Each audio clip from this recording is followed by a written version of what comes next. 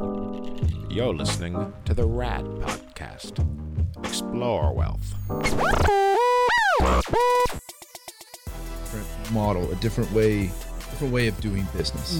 Parts of the country, 24/7, 7 days a week. I was just done with the gurus. If somebody gives me $30,000 to $50,000, that should be a lifetime relationship for Podcast Nation. Because if you give me that kind of money, I have an obligation, in my opinion, a responsibility to see you. Let's go ahead and get to the pre-auction profits and talk about why we're talking about evaluating properties and deals today. So, one of the most important things for me comes down to evaluating the property and negotiating are two separate things. And I think a lot of times people start negotiating based on what they evaluate the property to be worth. And so for me, when I'm negotiating, I'm always thinking about, what are the best ways in order to create a win-win relationship with the person on the other side of the fence, and how can I get them off of the other side of the fence and get them on the same side of the fence with me, a mile in their shoes, and understand where they're coming from. And so one of the first things to do is to know who you're talking to, know who the person is, know what they're going through, know what their situation is. And so I have 5 steps that I commonly teach, commonly train on when it comes to understanding, how to deal with a homeowner or a person that lives in a home that you're trying to convince to get over the hurdle, to get over the hoop. So the first thing is always, there's this why. Like, why are they in this situation, but why would they do business with you? There's this immediate gratification thing. Remember, in negotiations, and it's always about the person who says the least, so it's about the questions you ask. It's not about what you say. And a lot of people think, like what is the script? What is the verbiage I use? What are the information that I use? And it's more about what I hear than what I say. If you're talking the entire time, then you're never going to get a deal done and you're never going to get a deal closed. If you're asking questions and listening, and you're giving time for them to be able to answer, you're going to be in a much better place. And so the first thing is the immediate gratification. They have an immediate gratification hang-up. Most people in the world do. And so a way to get over that immediate gratification hang-up is to understand where they're coming from. So to give you a good example, we bought a house, our Tamarisk property in Hesperia, California. We bought it for $121,000, and thank you very much. The appraisal came back at $270 after putting $40 into it. I mean, it's one of the best deals we've done. It's an incredible deal. I mean, a 6-figure payday, I'll do it to the day I die. And so, when we first bought that house at auction, the homeowner, which can make your life a nightmare, they could occupy the house for 3 months, 6 months, a year, 2 years. You got to know what you're doing to get them out of there quick, get them out of there fast. And so, Mike Walker, who's an incredible investor, who runs our Houston team and does our Houston investing in that marketplace for us, went up there and he just kept getting the door slammed in his face. The lady didn't want to talk to him. She began yelling at him and having a serious conversation. And actually my wife, Vanessa, went up there, who's really incredible at this stuff, and she couldn't get the lady to get over the hurdle either. And so they're like, I'm like, guys, I'm just going to go up there. I'll get into a communication with the lady. I'll share with her the things I need to share with her to get her into a good place. I'll get this situation into a better place. And so I went up, and this lady's sitting inside her house, and she's just yelling and screaming like, I'm not leaving, I'm not this, I'm not that. You guys are, you son of a F, get the hell out of here, just going off. And I just was walking up to the door, right? And I'm thinking to myself, man, this poor woman, she thinks someone's coming to steal her house, coming to throw her stuff on the curb, the sheriffs are coming, the popo's coming, whatever she's thinking. And the first thing I said to her is, you don't have to leave.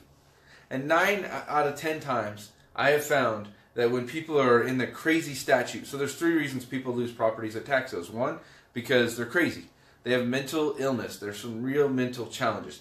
Number 2, somebody has died, and the heirs taking over the house don't have it together enough to take care of it the right way. The chain of title hasn't been taken care of correctly, and things are just muddled. And the third thing is they have an addiction. So they're addicts. And so with the people that are crazy, 9 out of 10 times I find that they just don't want to be told they have to leave. They might end up leaving, but they want it to be their idea. And so I just say, you know what, you don't have to leave. There's no one asking you to leave right now. There's no one asking you to get out of the house.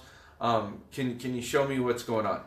And the lady opened up the door and invited me in, sat down on her couch and had iced tea with her, and we had this lengthy conversation. And so I found over the years that the ability to be able to remove that immediate hang-up, right? That immediate hang-up. Like with a lot of investors, one of somebody's immediate hang-up is, you're going to try and make money for me, and I'm angry about that, right?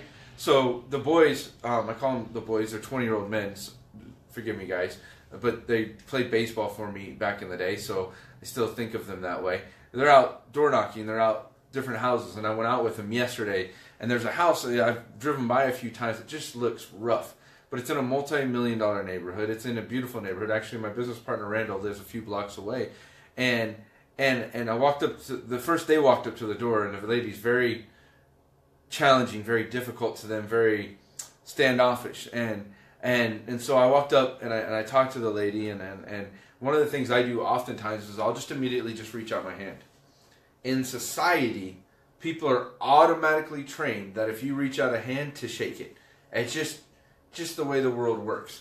Now, if I see someone is very physically opposition to you, like their body language is leaned back and away, and if you lean forward, they automatically move back, I wouldn't do that. But that's just a part of reading and understanding people. And so I reach out and I shake her hand. And the first thing I said to her is, yes, we are investors. I'm a real estate investor. And one of the things we do is we find ways for me to be able to make money in real estate, but also help homeowners, help people on the other side of the fence make money together. To get from that side together. And so I found over the years that by going ahead and just telling the truth, being straightforward, yes, I'm a real estate investor, and yes, I'm here to make money. But would it be okay if I made money and you made money at the same time? I mean, that's generally one of my philosophies in life. I mean, if you pay attention to our videos, one of my philosophies is, if I make money and you make money, can we both make money? And I found over the years the fastest way to make money in the world is to make someone else money. You make me money, I'm willing to give you a chunk of that money. Period. Bottom line. Simple, straightforward, direct. It helps a lot. And I listen. And so one of the things I say when I'm listening, I say, can you just tell me the story? Or can you just tell me what's going on? And I'm not asking, you hear that?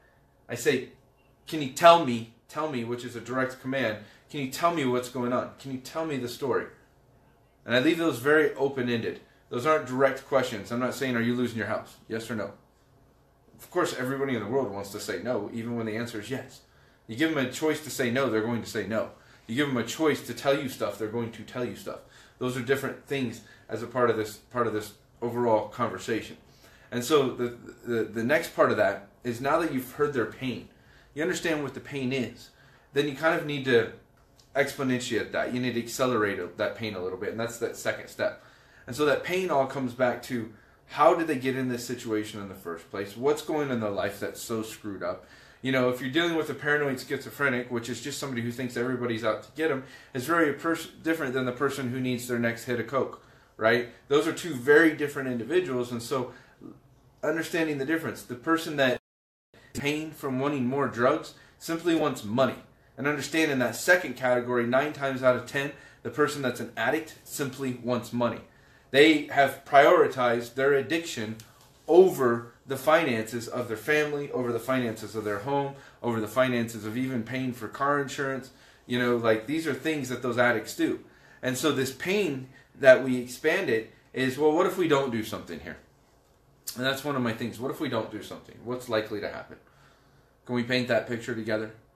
And so as we paint that picture's going to look like this.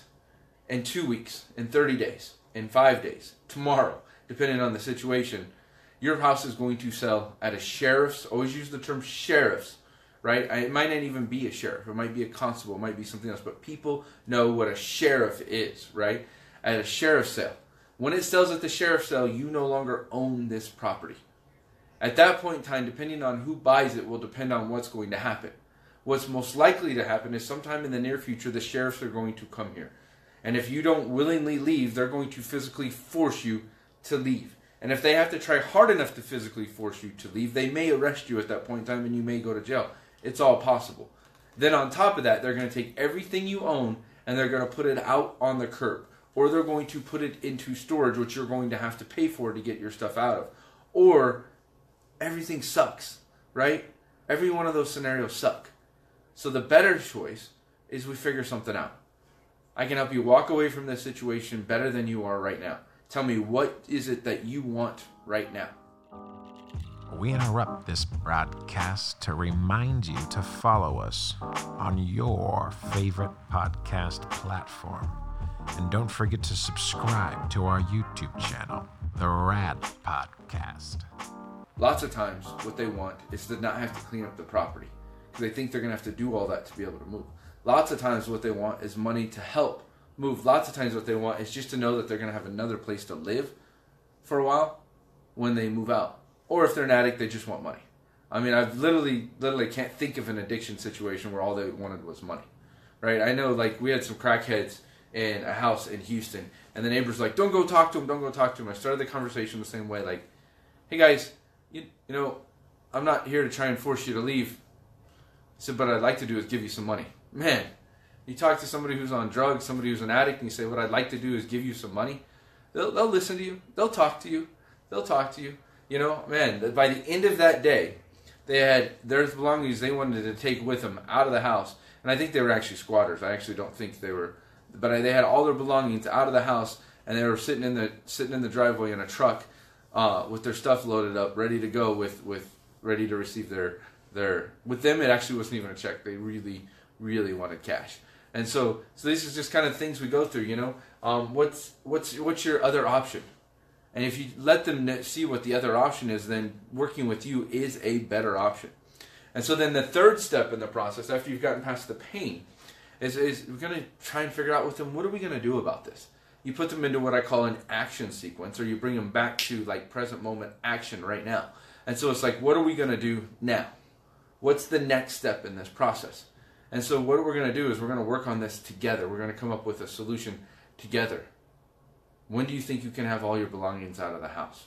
That's a now answer, right? When do you want to get, for me to be able to give you some financial relief, some financial help? I'm coming from a help plan standpoint. It's such a difference when you come from a heart standpoint. I've never seen people be able to really do pre-auction deals good when they don't come from a heart. When they just come from a cold, I just want to take your house. I just want to make money. When you're that kind of jerk off, like, first of all, just turn off our training, stop watching it, because it's not who we are. But when you come from a good place, but you're still a business person, I want to make money, and you have strong boundaries, it works 10 out of 10 times. Then the fourth thing that you're going to do, the fourth step in this process, we call it yes statements, we call it a yes ladder, we call it open looping. But the fourth thing is all about the yes ladder. So you're willing to move out and receive a check, yes. And you don't want to just lose your house. Yes. And so these are all things that follow this path. And so now we've got all these first four steps in, and then the fifth step is called a direct command. You have to tell them what to do. Here's a simple, specific, politely, respectfully tell them what to do. What you're going to do is you're going to go ahead and get yourself ready to go ahead and move out. I'm going to bring all of the paperwork, which you can go over, take your time with while we're there, and go ahead and sign it. And there's going to be a notary there so they can notarize it. And then what you're going to do is you're going to take the check and the money that we give you, and you're going to go ahead and move on and restart your life and really begin anew. So that's what's going to happen at this point in time. And so that's that fifth step in the process, which is so critical when it comes to negotiations. Now, when I begin negotiating on the deal, on the actual what I'm going to give them, like I said at the very beginning, one of the first things I want to do is I want to do this whole thing based on their need, not based on the value of the property. Because their idea of value of the property may be a Google search that took them to Zillow and gives them a Zillow value, which sometimes is high, sometimes is low, but it really doesn't matter. It's still more than I ever would be willing to pay for any of these properties. And so what I've got to do is stay them focused on what their need is and what they want right now. Most of the time, people will tell you if they have any other offers on the table that what that is and how you can get them to move forward. So what I typically do is I make sure that once I got them and I move forward fast. I move forward incredibly quickly. Because as soon as you've convinced somebody to do it, the next person that comes along they'll do it with them as well, because you've already done the process, right? You've already done the hard work for the other people. And so it's this whole process. Now, let's say they do make you negotiate based on value of the property. So what I'm going to do is I'm going to start with a number that is relatively reasonable. And so let's say we come up with a number that the house is worth $200,000. So I'm going to let them know that taxes, closing costs, realtors costs, everything else, in order for me to sell this house is going to be roughly about 10%. So now I'm at $180,000. Then what I tell them at that point in time is I'm also in a place where this house is going to need a lot of work. My estimate on this house is the rehab, the fixing, everything else is going to be about $60,000. So that's going to take us from 180 down to 120. And so if I gave you $120,000 for this house right now, and I usually have them write these numbers down themselves. I sit there, I tell them, and I have them write them down. So I'm at $120,000, but if I give you $120,000, I do all this work and all this effort, which is going to take months and months of my time, my staff's time, my team time, all of our time, and I still won't make any money. And I refuse to do that unless I've made at least 20% from the entire transaction, or at least 30%, just depends on the situation, at least 20% from this transaction. So that's $40,000, because 20% times $200,000 is $20,000. And so my maximum offer on this thing is $80,000. But I also can see that you have some other liens on the property that I'm going to have to clear up, I'm going to have to take care of. I've done my title work, I've done my research, right, which we show you guys how to do. And I know that there's liens on the property. Now, I may know those liens are about $6,000 or $7,000. Typically, that person across the table from you has absolutely no idea how much in liens there are on the property. And so, and I'll say I'm not even sure 100% exactly what all the liens are, but I'm going to take another $20,000 off to pay off all those liens and all those headaches and everything else. So the maximum you could walk away from this situation is $60,000. But if you do this with me now, you can walk away with $60,000 in your pocket, or you can walk away from nothing in a week or in a day. And the thing is we're real, that we're legitimate. There's other people who are going to come here and waste your time. They're going to tell you stuff that's not true. They're going to lead you along a rope. I have the money ready. Let's go ahead and do this. See, that last fifth statement was a direct command. Let's go ahead and do this. So that's kind of our 5-step process when it comes to negotiations. Next week we're going to get more into evaluating, and I'm going to get into researching the neighborhood and actual values of property and exit strategies. But we got deep into negotiations today. We got deep into negotiating from a value standpoint, negotiating from a need standpoint. And so we're going to get into the rest of this next week. Thank you for listening to the RAD Podcast, an exploration of wealth. For more information, please visit our website, www.raddiversified.com. We'd love to hear from you. Please leave us a review and let us know how we're doing.